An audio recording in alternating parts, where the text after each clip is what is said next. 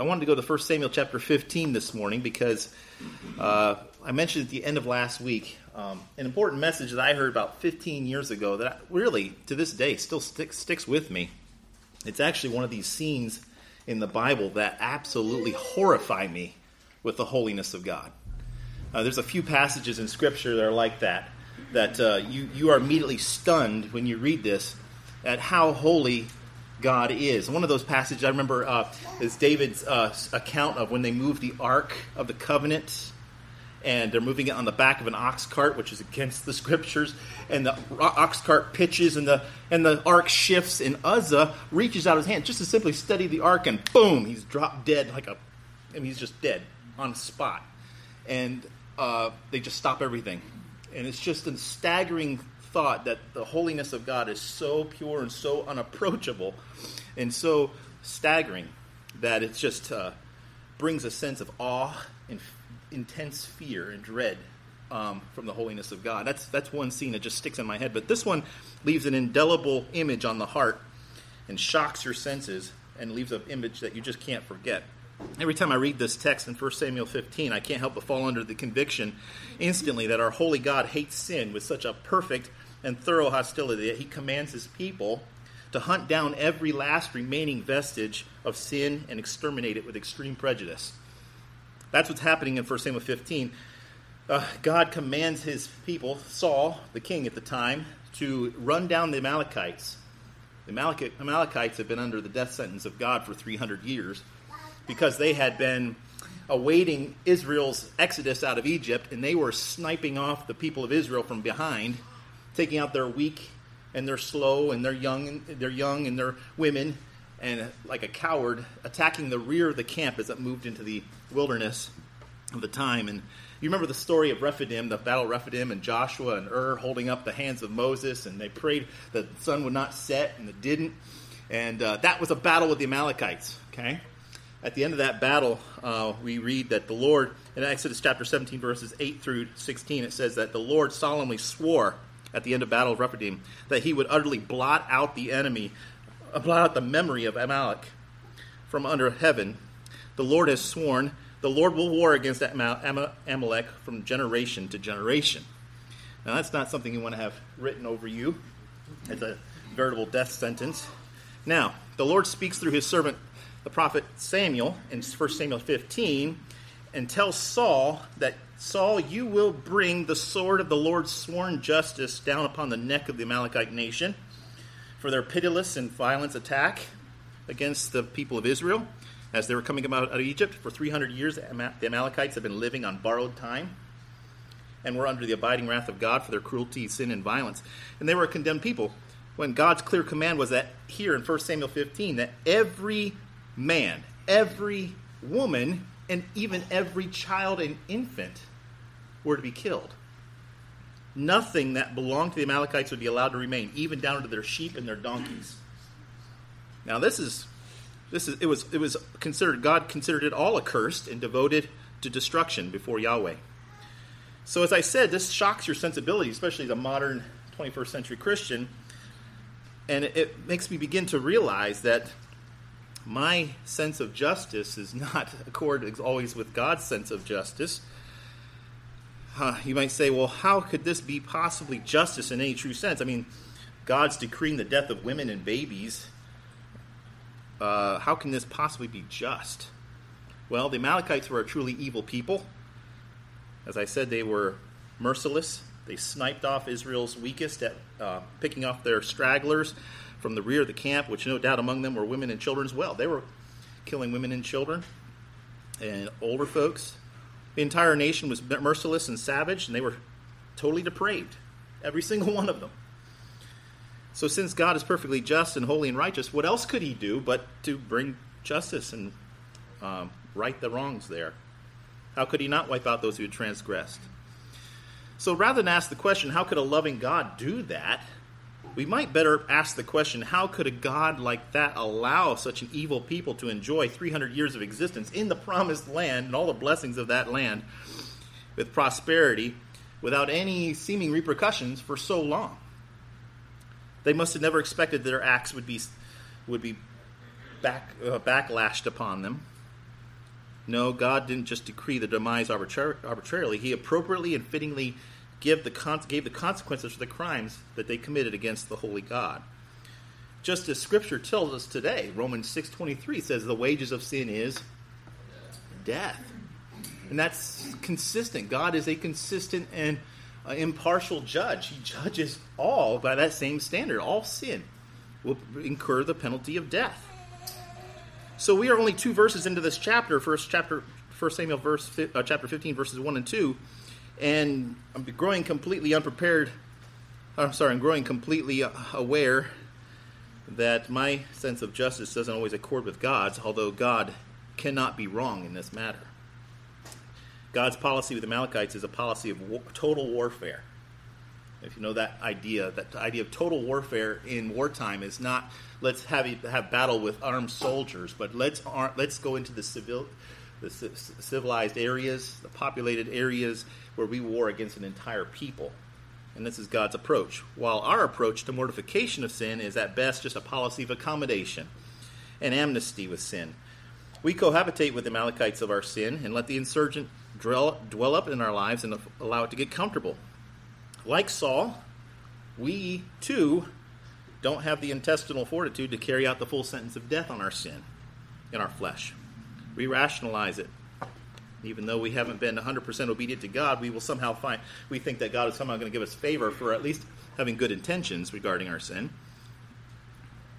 Like Saul, we go about the show of worship, make a presumptuous attempt to stand before the Lord, perhaps try to save face or to keep up the appearances of all being well. But the Amalekites of sin are still living and breathing in our lives. They fear no threat from us.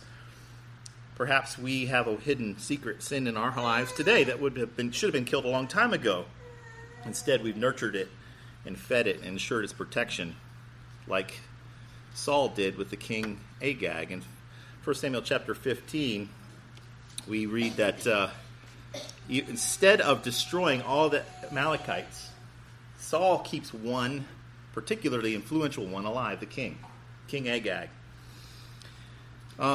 Even though Saul spared the life of King Agag, perhaps as a trophy to his own vanity, the success of his conquest as Israel's first king. He kept the best of the sheep and cattle under the pretense that he would offer these as sacrifices to the Lord.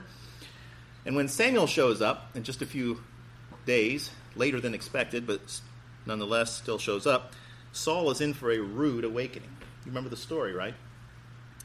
Saul's failure to kill every last remaining Amalekite, especially their king, was absolutely unacceptable to the Lord. Samuel refused to worship with Saul, despite his desperate pleading, "Come worship with me." Samuel says, I won't do this. He turns his back, and Saul reaches out, grabs the cloak of Samuel, and Samuel turns, and as he tears the robe, and Samuel turns back and gives him this ominous warning. It says, "So has the Lord rent away the kingdom from you, Saul," and tells him that he will no longer be king, and he's appointed someone better than you to be king in your place. So while Saul turns to go up and worship alone to the altar, Samuel does what was necessary and grabs a sword. And he calls for the king Agag to come. He says, "Bring me Agag, the king of the Amalekites." And Agag came to him cheerfully. Now what's going on here? Agag perhaps thinks the heat of the battle's over, everything's fine. Saul has given him pretty good accommodations, taking good care of him. He thinks, okay, well now surely the bitterness of death is past. He's ready to come to an agreement. He's ready to seek some kind of refuge or asylum from Samuel. And rather than receive that, Samuel says to him, "As your sword has made women childless, so your mother be childless among women." And Samuel hewed Agag to pieces before the Lord at Gilgal.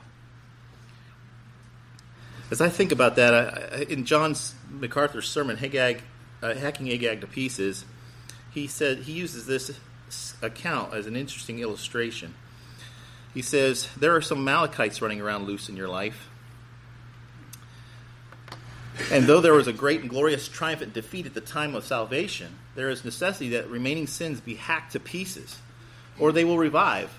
They will plunder our hearts and sap our spiritual strength. We cannot be merciful with the Agags in our life. We cannot be merciful with the remaining sins of our life, or they will return and create an insurrection and rebellion in an attempt to destroy us.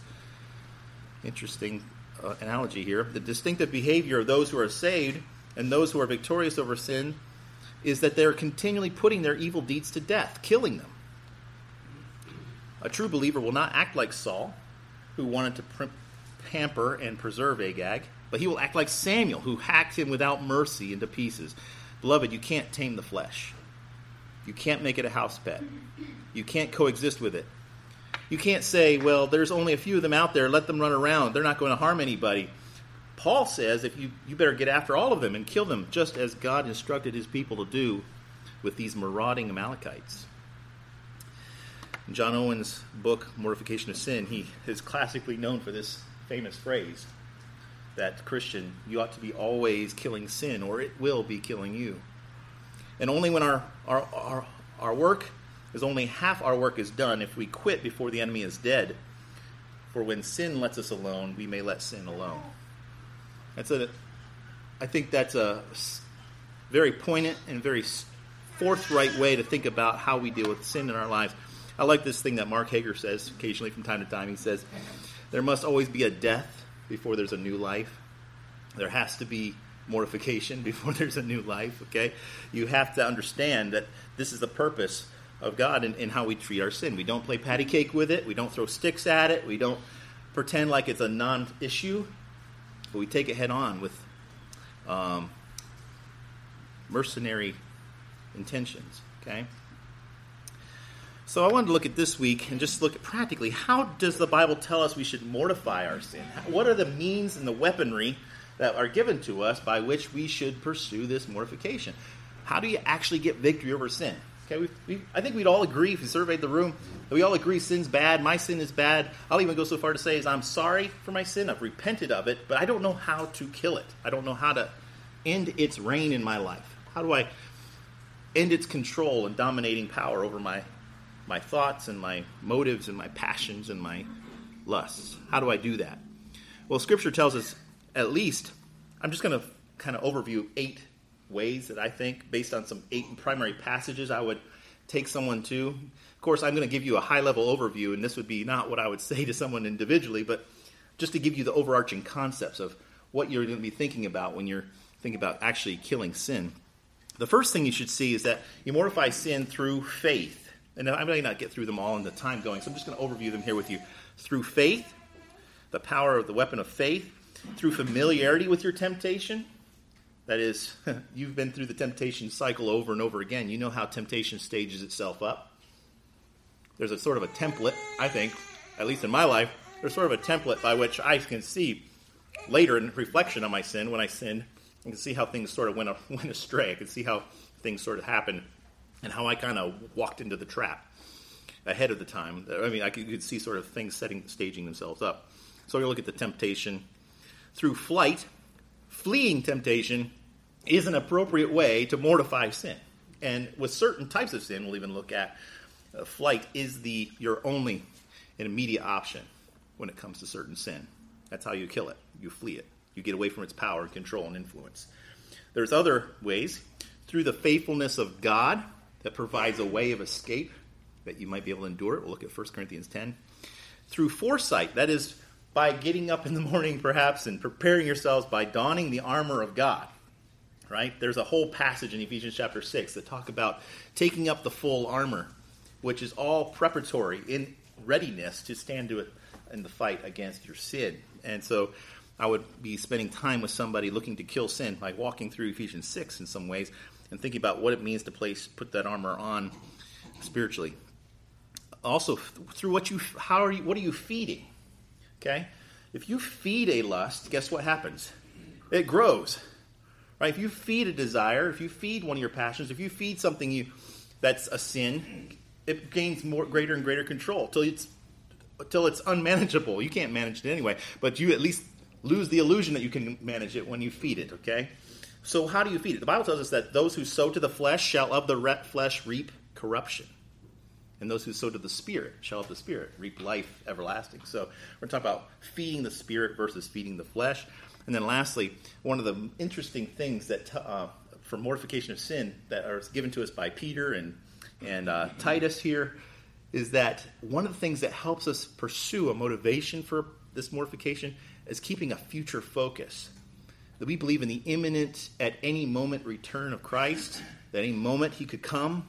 And when he comes, we pray that he comes, he finds us so he will not be ashamed at his coming. And so there's a lot of opportunity there to think about when you're focused on the soon or the immediate or imminent return of Christ. You are focused on the future, and that helps motivate you in your avoidance of sin and the killing of it. Okay, so how do I mortify sin? In case I don't get through all of it, that's sort of the high-level overview. This wonderful, precious treasure of a verse in Galatians chapter 2, verse 20, tells us that the first weapon you have in your arsenal is faith. Your faith. It says, I have been crucified with Christ, and it is no longer I who live, but Christ lives in me. This verse actually overlays and dovetails perfectly with the abiding in Christ sermon you'll hear coming, okay, this morning.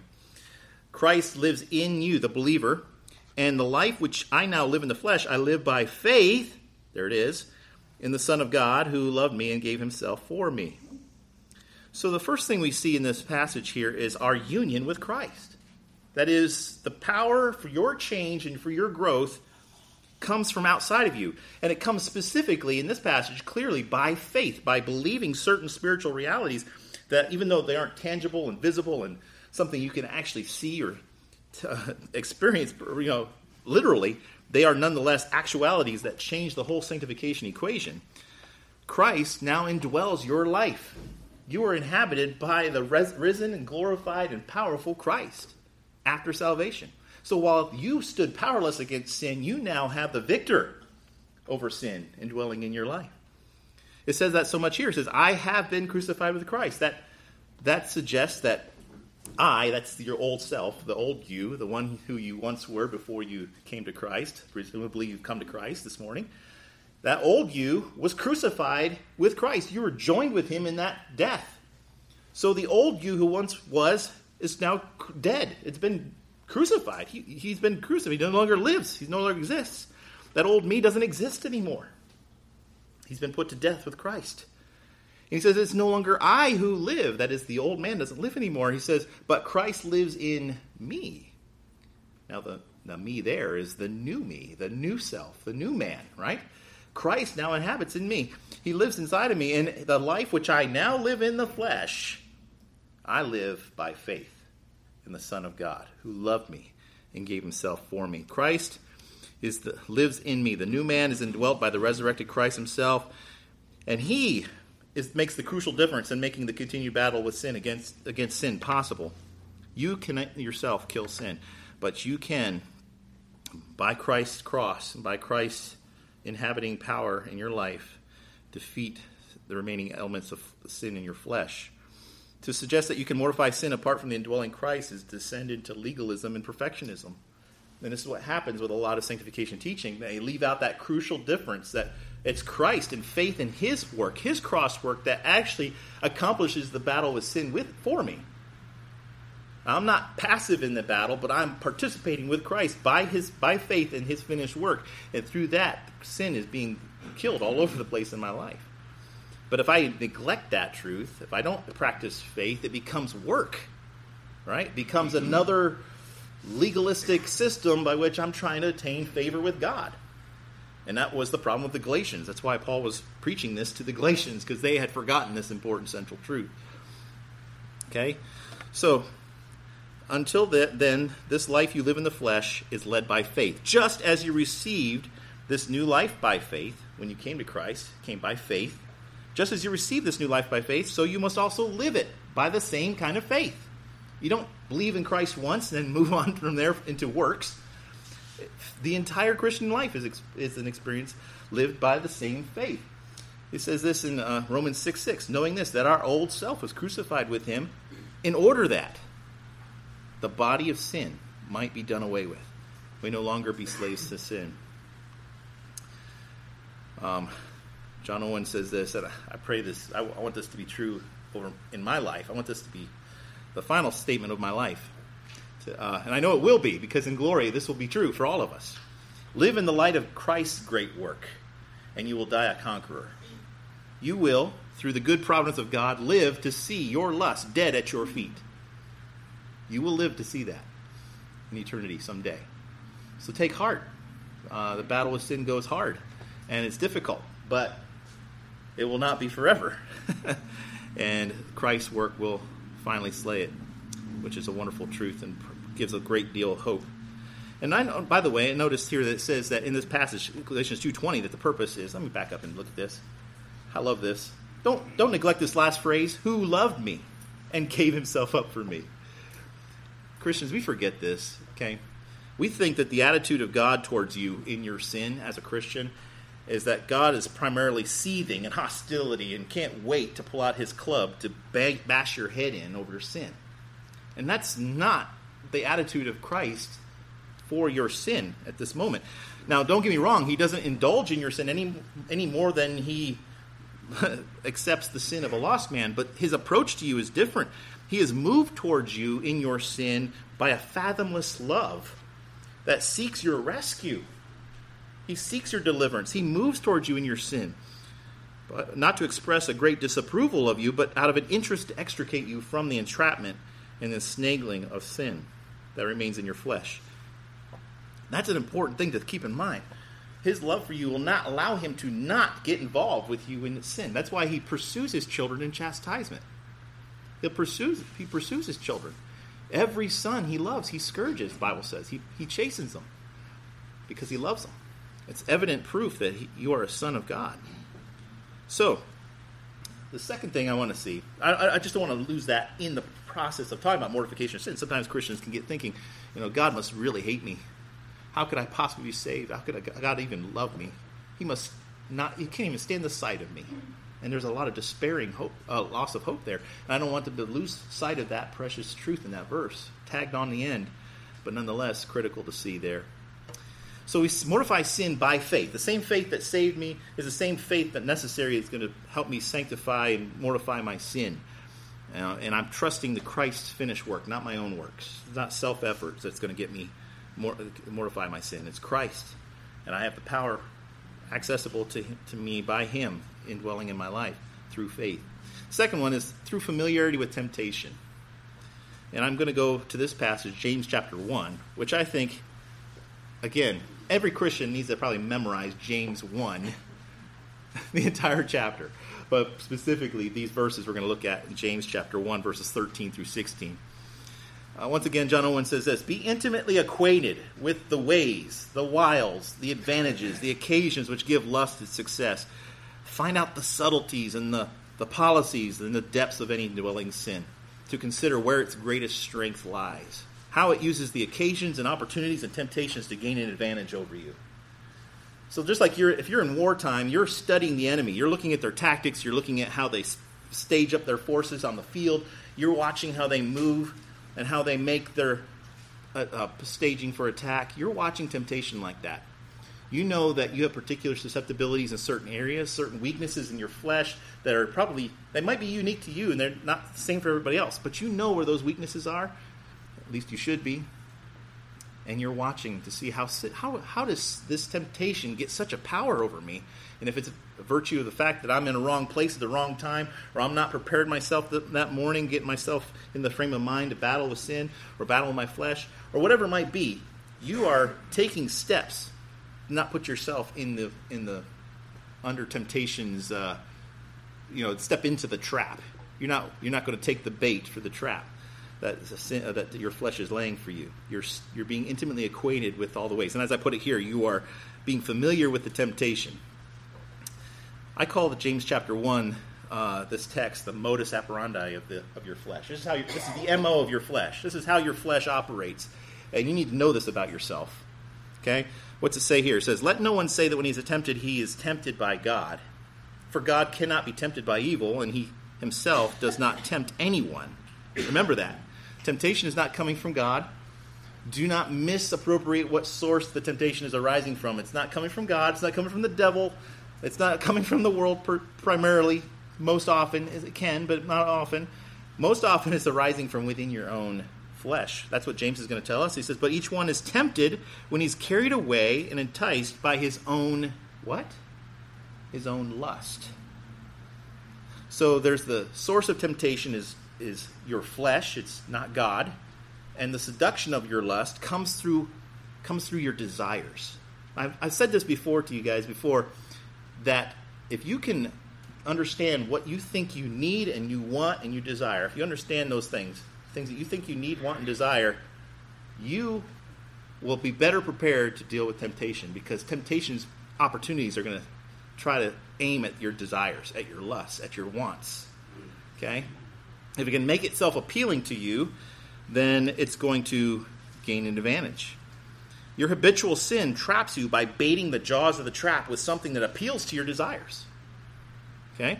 The bait in the sin's trap is something that entices you and carries you away. It makes its introduction to you by the way of something in which you desire. And it not always is something that is obviously wrong. It could be something that could be innocent of itself. The desire for significance, the desire for love, the desire for respect, the desire for control. These things are all the bait in the trap, okay?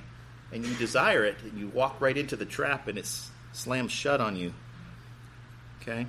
It is this lust or desire, if you will, that lies before sin, as James tells us, and then sin gives birth to death. So it's at the desire level that we want to be most vigilant, because it's there at the desire level that we are most easily deceived. Remember how Eve was tempted because the fruit says in Genesis, the fruit was desirable, right? So the idea that first of all, the temptation wouldn't have appealed to her if it wouldn't first appeal to something in her desires, her lust. Okay, so be mindful of that. What you want is Satan's opportunity, or it's not just Satan, it's your flesh takes the opportunity of something you desire to try to launch an attack. What you think you deserve, what you think you're owed, what you think your rights are, all those things also become part of this leverage that your flesh can use to get you to step into the trap. So practically speaking here, here's some questions you should be asking yourself. These are questions I try to remember to ask when I'm facing temptation. What are some questions? Number one, I want to know why is that particular sin so desirable to me? What am I finding attractive about that? Why am I thinking about it that way? What appeals to me so much that I'm willing to engage in it? What can I do to embitter my own taste for it? If it's something bad for me, I want to find ways to make it so it doesn't taste so good. I'm going to try to do something to try to make that miserable. I want to make that sin miserable to engage in. I want to make it difficult. I want to weaken the appeal of it. How can I cultivate holy desires in place of these fleshly ones? How does that sin carry me away every time? How does it always present itself attractive to me? You would think I would learn after going through that cycle again and again. It seems like I should learn. Now, how come it gets me every time? Is it at certain times when I'm more fleshly minded? You guys know that the flesh is weak. Jesus told us the spirit may be willing, but the flesh is weak. When you're tired, you're exhausted, when you're not prepared mentally, that's when you're susceptible. Okay? When you're stressed, overwhelmed, you're relying on your own strength, guess what? You're wide open for attack. Your flesh will seize the opportunity. So, mindful of certain times, certain activities that I'm distracted and I'm not practicing spiritual mindedness. What cues am I giving to my flesh to increase the appetite for sin? Maybe I'm just being lazy. I'll tell you this. I can't remember who said this. Maybe it was Richard Baxter who said that the idle man tempts Satan to tempt him. That's right. The idle man, the man who's lazy, tempts the devil to tempt him, or tempts his own flesh even to tempt him. Okay? So be careful about that. What am I giving my flesh to cue up the appetite? How do I cut off what feeds those appetites and desires? And how do I weaken that allurement, even if I have to hack it into pieces? Like I parse this thing. I figure out, okay, well, if I'm not rested and I'm not mindful, I haven't been in devotions, I haven't been in church, I haven't been I'm thinking through, these are ways in which sin has sort of staged its attack, and I want to hack that off by cutting it down to pieces and taking action with each of those individual elements of the temptation. So I'm familiar with temptation. I want to choke it off bit by bit, hacking it to pieces like Samuel did for Agag. The third way is through flight. Through flight. Now, there are particular sins. The Bible tells us that flight is the only legitimate way to mortify the sin. It says here in 2 Timothy chapter 2, verse 22, now flee youthful lusts, and pursue righteousness, faith, love, and peace with those who call on the Lord from a pure heart. Flee youthful lusts. 1 Timothy chapter 6, verse 11 says, but flee these things, you man of God, and pursue righteousness, godliness, faith, love, and perseverance, and gentleness. Again, admonition to flee. 1 Corinthians 10:14 says, flee from idolatry, my beloved. Flee immorality. For every other sin that a man commits is outside the body, but the immoral man sins against his own body. So particularly in these 4 verses we just looked at, and there are many, many more, you can see that there's specific sins like immorality and idolatry that are so pernicious and so pervasive that will weaken you over time. They have the power to haunt you and overpower you quickly. So especially if you're unprepared, you may be able to resist steadfastly in the beginning, but these particular temptations are very deceptive and over time will overwhelm. So you don't have time to sit around and stand. You think about Joseph. I mean, Joseph's like, man, I'm out of here. He beat feet and got lost real fast, as quickly as he could until he couldn't. Okay? So you flee, you run, you escape, you put yourself out of the control influence of sin. You don't allow those opportunities. And as Galatians tells us, Paul tells the Galatians, he says, that's in Romans. Romans 13:14 says, don't make provisions for the flesh. Don't give an opportunity to it. You flee. The fourth one is through fear. Through fear, and I'm going to use Proverbs 8:13 for this. The fear of the Lord does something to your attitude about sin. It causes you to well up in you an absolute hatred for evil. Now, if you've ever hated anything in your life, I don't know that you've ever hated evil, hated sin to the degree you've hated that thing. Hatred of evil is the absolute polar opposite of love. So fear of the Lord generates this hostility towards evil. I don't want this in my life. I hate it. I don't want it to have hold on me.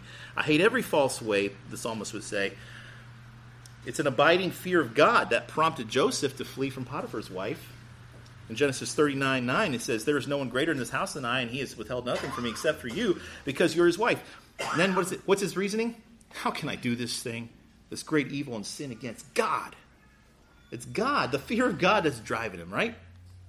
So fear is a powerful motivator. Through faithfulness is the last couple of these here. I'm not going to get through them all today, but faithfulness. Now, wonderful assurance here in this verse. No temptation has overtaken you, but as such as is common to man. That's a wonderful relief, isn't it? There is nothing that you are facing, no temptation you're facing that hasn't been faced by generations and generations and generations of Christians before you. You're not exceptional. You're not unusual. You're not odd. You're not weird. Okay? And you suffer in secret thinking if anybody knows that I'm suffering with this temptation, people are going to ostracize me and think I'm odd. No. Every temptation you've ever faced is common to man. And God is faithful. That's the thing you need to remember. God is faithful, who will not allow you to be tempted beyond what you are able. But with the temptation, will provide a way of escape. That is to say, God provides a means of deliverance. Now, don't think that means of deliverance is going to drop out of the sky. If you're neck deep in a temptation and you're like, I'm already in the act of setting myself to do this sin, that somehow God's going to drop out of the sky this miraculous, escape hatch. No, the way of escape comes through preparation. Embedding yourself in the Word, preparing yourself, saying things, reminding yourself of the truth of God's Word, framing up your mind and your heart so that you have the way of escape at the ready when it comes. You have triggers to pull when that temptation comes in its full strength, and you make an escape by God's provision. And he says, by that way you are able to escape it. Christ resisted sin. He resisted sin all the way to his death. So should we never give up the fight until we breathe our last breath. I ask you, is it hard to withstand temptation? Is it really that hard? I think of this verse all the time when I think about that with me. Hebrews 12:4 says, you have not yet resisted to the shedding of blood in striving against your sin. That is to say, you haven't shed a single drop of blood for your sin yet. How can you claim that it's that hard?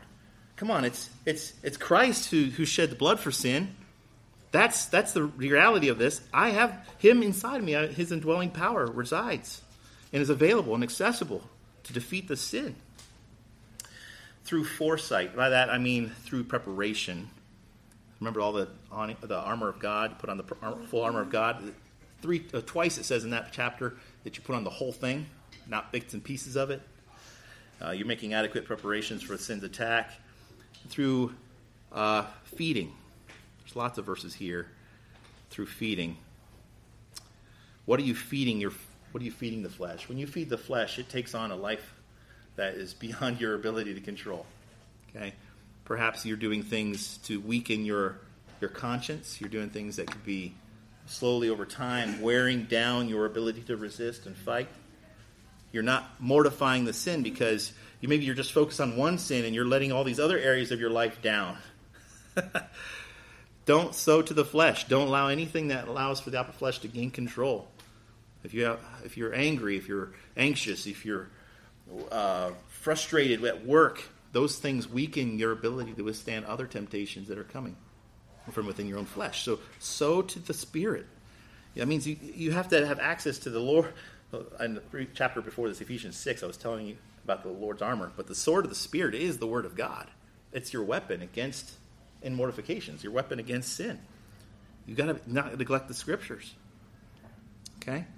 Put on the Lord Jesus Christ. Make no provision for the flesh in regards to its lust. Then lastly, the future focus. I'm going to close on this. I know I went through these quickly, and there's so much depth to each one of these. We can plumb the depth some other time, perhaps. But one of the things that we remember is that the Lord is soon returning at any moment, at any time. And for John tells his precious little ones, he says, "Little children, abide in him, so that when he appears, we may have confidence and not shrink away from him in shame at his coming." The thought of him coming and us engaging in sin, the sin for which he died, is a horrifying thought to us, and it powerfully motivates us to maintain vigilance and to work in cooperation with him. Beloved, now we are the children of God. It has not appeared yet what we will be. We're not yet what we will be, but we know that when he appears, we will be like him, because we shall see him as he is. We'll maybe talk about that in the final message that I have in this series, which is coming soon. The power of beholding Christ. Beholding Christ is constantly talked about as a remedy for mortification, how to defeat sin. Eyes fixed upon Christ. What does that entail? How is that practiced? And everyone that has this hope fixed on him purifies himself just as he is pure. And again, lastly, Titus 2 says this: "For the grace of God has appeared, bringing salvation to all men, instructing us to deny ungodliness and worldly desires and to live sensibly, righteously, and godly in this present age." Grace teaches us this. Grace doesn't teach us to engage in those things. It teaches us to deny these things. And we do this while looking for the blessed hope in the appearing. We're looking for that appearing, right? He could come at any moment. And today's one day closer to that moment. Appearing of the glory of our great God and Savior, Christ Jesus. God help us as we begin to think through these many different weapons. These are powerful weapons to the demolishing of strongholds, 1 Corinthians 10. These are not carnal weapons that are weak through the flesh. These are spiritual, powerful weapons that can be useful when employed. When you actively engage your flesh with these weapons, you will have victory, because Christ is going to empower you. Okay? And so each of these would be helpful if you were dealing with a particular habituated sin or a practiced sin or a dominating sin. I would look at these passages with great depth, take a week and meditate upon these things and glean from them the truths that are going to enable you to withstand and to fight or flee, if the case may require. Thank you, Father, for the privilege to be in your word this morning.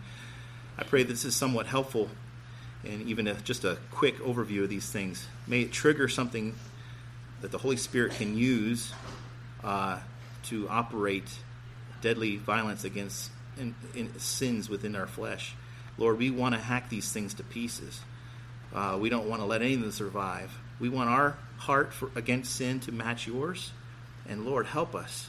We are so powerless without you. And Lord, forgive us when we fail. We thank you for the kindness and the grace of God, the loving chastening of your hand, which brings us back into alignment with your word. Help us not to neglect these areas to feed the flesh this week. Help us to sow to the Spirit and reap from the Spirit life. We pray this in Christ's name. Amen.